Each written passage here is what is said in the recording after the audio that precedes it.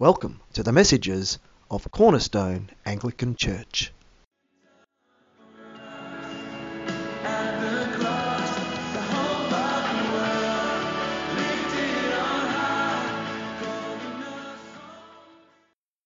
On the cross, Jesus defeated death. In this episode, Dr. Timothy Peters unpacks Pastor Andrew's awesome message on God's gift of atonement.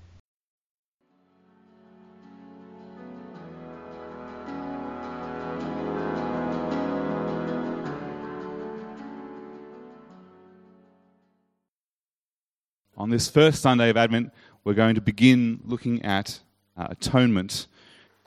So the atonement refers to what God did with Jesus on the cross. And this enabled us to come into relationship with God where we are one with Him, at one with God, where we are right with Him. And the New Testament refers to this as justification by faith.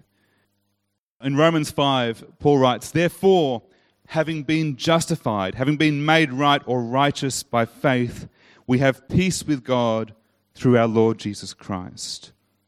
In Galatians, he wrote, "A man or a person is not justified. They're not made right by the works of the law, but by faith in Jesus Christ." And in Ephesians, "For by grace you have been saved through faith, and that not of yourselves. It is the gift of God, not of works, lest anyone should boast." It is the gift of God through faith. And Pastor Andrew notes that there are 5 things that occur when Jesus goes to the cross. First, an innocent man dies. Second, death is strategically confronted and defeated. Third, sin is breached and our penalty is taken by Jesus. Fourth, the principalities and powers are dethroned and humiliated. And fifth, the law is dissolved. And this message, it's part 1, we are looking at the first and second of these things. So an innocent man dies and death is strategically confronted and defeated. When Jesus was on trial before Pilate, Pilate's wife sent a message to him and warned him and said, "Have nothing to do with this innocent man." What does that mean to say that Jesus was innocent? He was innocent of blasphemy, which was the accusation that the Jewish leaders had against him. He was claiming to be divine. He was claiming to be God. And there was a sense of envy or resentment to this elevated status, Jesus' claim to be divine. But of course he was, and therefore was innocent of the charge of blasphemy. He was also innocent of the other charge brought against him, the charge of sedition or rebellion or treason against the Roman Empire. And that the Roman charge against him. Throughout his ministry and teaching, Jesus never confronted or criticized the Roman Empire or its rulers, but this was the claim brought against him. The theologian John Milbank talks about Jesus' death as being both a divine death and a human death. A divine death as a result of the charge of blasphemy, this elevation, this claim to be divine, which of course he was. But a human death as a result of human rulers of the Roman Empire. But neither of these aspects of his innocence were the issue. For many other people have died for a good cause, and many others have been falsely charged, falsely accused, and died. What was unique about Jesus was that he was innocent of sin, and the cross is about sin. And again, Milbank, who I referred to before, says that Jesus, imbued with his divine height, died precisely the death of absolute innocence. So it's not just that he was innocent of the charges brought against him, it was absolute innocence. And the New Testament writers refer to this in a number of places. So the writer of the letter to the Hebrews said that Jesus had been tempted in every way, just as we are tempted, yet was without sin. And in chapter 7, he wrote, "For it was fitting that we should have such a high priest, holy, blameless, unstained, separated from sinners, exalted above the heavens. Paul says in 2 Corinthians, "For he made him who knew no sin to be sin for us, that we might become the righteousness of God in him." Peter, in his first letter, said that he who committed no sin, nor was deceit found in his mouth, who when he was reviled did not revile in return, when he suffered he did not threaten, but committed himself to him who judges righteously. And then in chapter 1 he says, "Knowing that you were not redeemed with perishable things like silver or gold from your futile way of life, inherited from your forefathers, but with precious blood, as of a lamb unblemished and spotless." And then John in his first letter, "You know that he appeared in order to take away sins, and in him there is no sin." Jesus was both divine, the Son of God, and human, the Son of Man. He died the death of absolute innocence because he knew no sin. He was not just a good man, not just innocent of the specific crimes with which he was charged, of blasphemy, of sedition, but was innocent of all wrongdoing.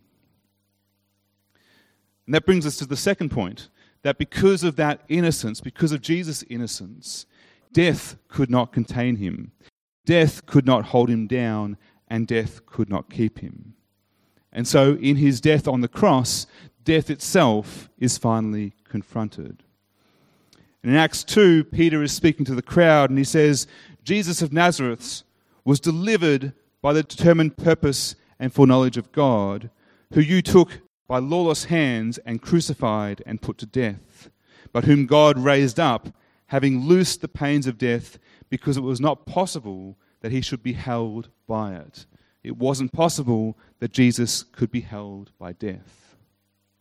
Now, one of the fundamental issues that lays behind the condition of this world in which we live, into which we are born, is that sin brings death. But Jesus came because death had to be dealt with. So what is the effect of sin? We just said it. It brings death, but it also brings conflict. It brings diminishment. It brings sickness. It impacts on our ability to have relationship with each other as much as our ability to have relationship with God. A few weeks ago, we had the reading from Isaiah 65, which speaks to Isaiah's vision of God's creation of a new heaven, a new earth.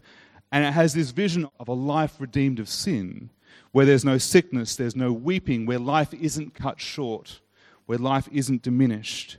This sense of a fullness of what God intended for life to be. So what would life have been like without sin?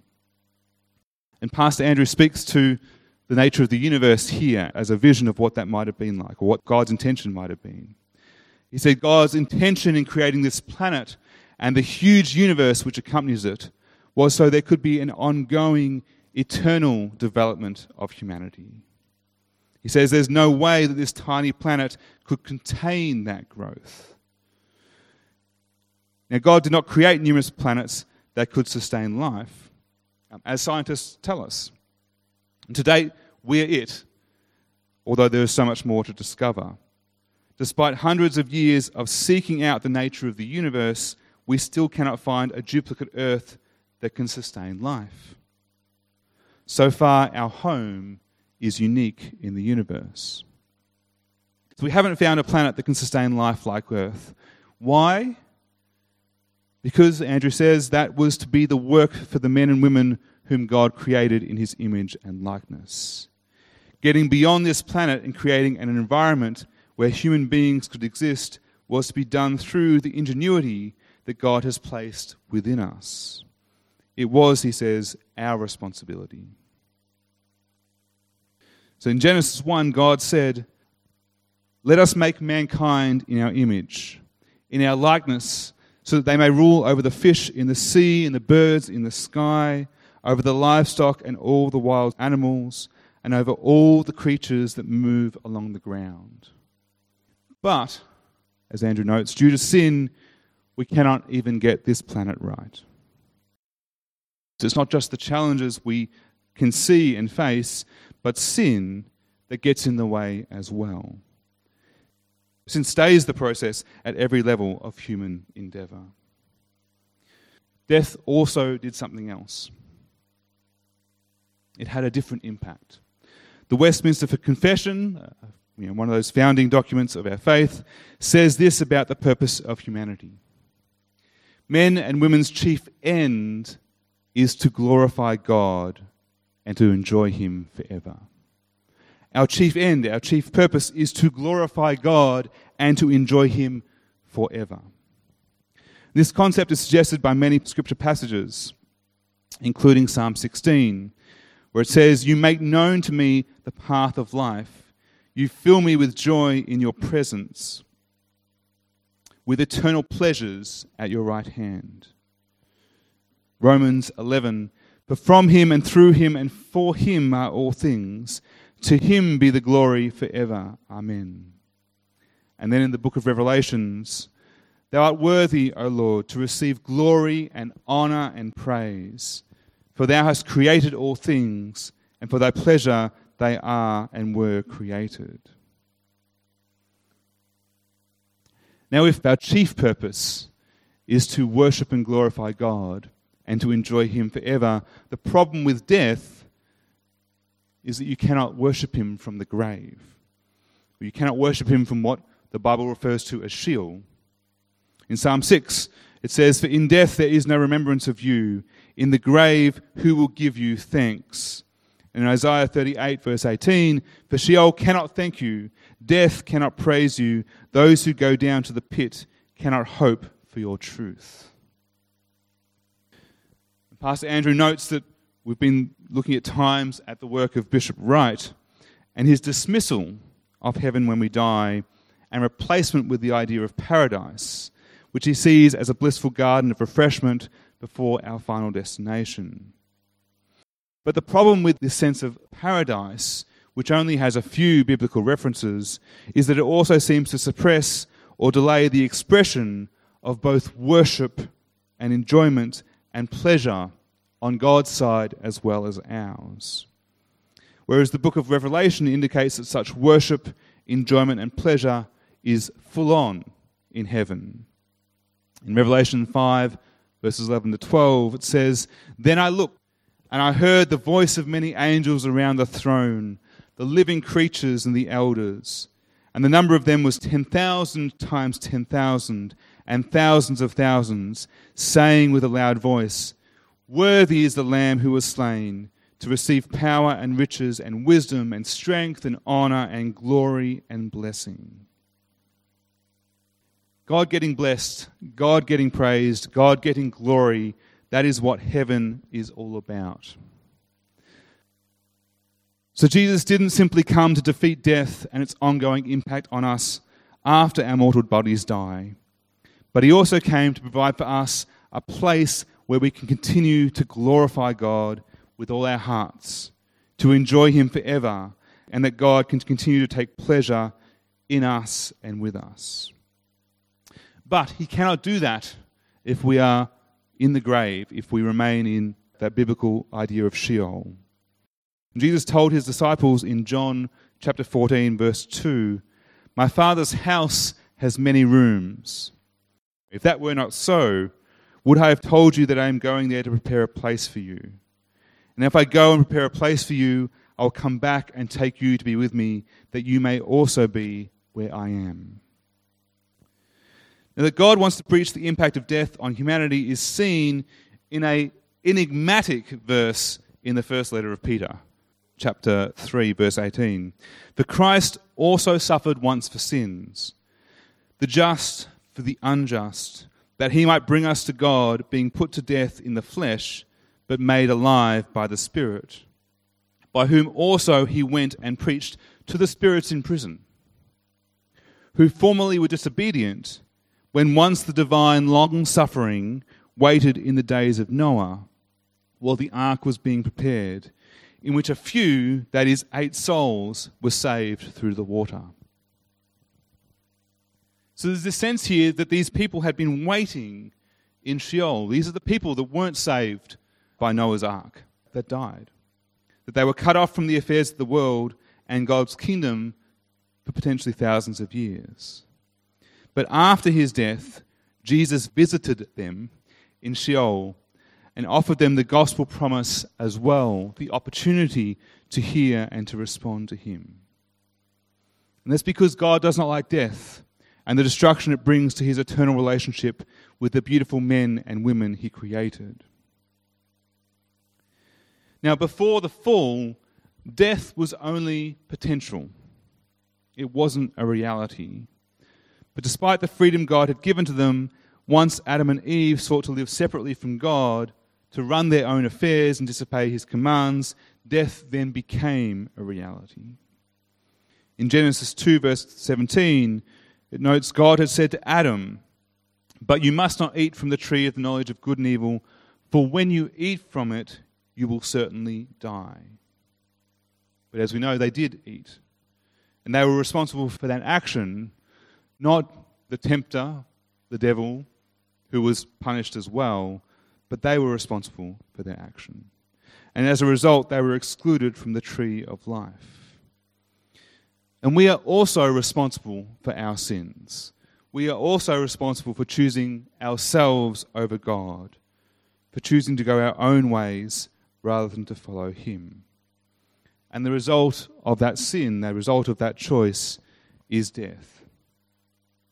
But the death that entered at this point in time came at three levels. There was a spiritual death, where we lost our relationship with God, a relational death, where shame came in to distort the basic relationship between us, and physical death, our bodies became mortal and we physically die. Now, despite a lack of reference to heaven in the Old Testament, there is an indication of existence after death in this idea of Sheol or the grave. However, there death reigns and defeats us eternally. On the cross, however, Jesus took on death and defeated it. He broke its power and fear in our lives so that after our physical death, we continue our eternal relationship with God, the Father, the Son, and the Holy Spirit.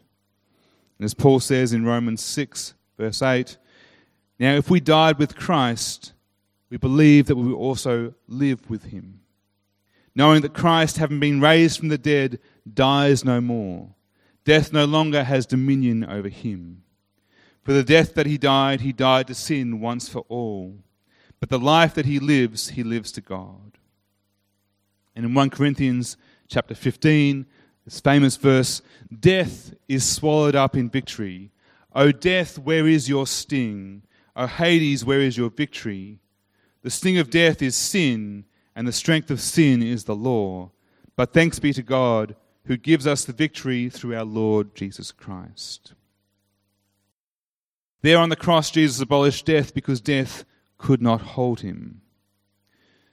Paul, in the second letter to Timothy, says, "But all this has now been revealed by the appearing of our Saviour Jesus Christ, who has abolished death and brought life and immortality to light through the gospel." And in Hebrews 2:14, "Inasmuch then as the children have partaken of flesh and blood, he himself likewise shared in the same, that through death he might destroy him who had the power of death, that is, the devil." As a result, God's people can live without the fear of death controlling them and serve God to the fullest. In Revelations 12, verse 11, it says, "And they overcame him," that is the devil. "They overcame him by the blood of the Lamb and by the word of their testimony, and they did not love their lives even to death." So the atonement is us coming into relationship with God, being restored into relationship with God, being made right with him, being made one with him. It came through an innocent man dying, but not just any man, not just innocent in general, but innocent in a particular way. And sin and death were defeated. We can have life with Christ for eternity. We can glorify him and enjoy him for all time. So what are the effects of this for us today?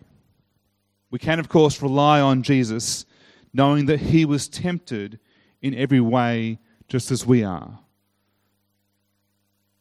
We can have this sense that he understands what it is that we go through, that he has been there for us and continues to be there for us. We can also live knowing that our home is heaven, that Jesus is preparing a place for us in his Father's house. But we can also live in a redeemed life, in a redeemed fashion, in which the consequences of sin that entangle us don't have to continue to bind us. That through Jesus' work, our spiritual, relational, and physical death is overcome. Though we still experience sickness and conflict, we still have the effects at times of sin, we are able to trust in God's redeeming and restoring power and his work. And so to finish, I'd like to read from Hebrews 12, verses 1 to 2, where it says, "Therefore we also, since we are surrounded by so great a cloud of witnesses, let us lay aside every weight and the sin which so easily ensnares us, and let us run with endurance the race that is set before us, looking unto Jesus, fixing our eyes on Jesus, the author and finisher of our faith, who for the joy that was set before him endured the cross, despising the shame, and is set down at the right hand of the throne of God." Let us pray. And Jesus, we thank you that you came for us. We thank you that although you were innocent, you were willing to take the penalty for us. You were willing to die for us. And we thank you that in doing so, that death was defeated, that we can worship you and that we can enjoy you for eternity. And Lord, I pray that you would just give us a sense of what you're doing at this point in time. That in this Advent season we can prepare our hearts for you, that we can look to you, and we just have a sense of your love and your purpose. And we ask this in Jesus' name. Amen.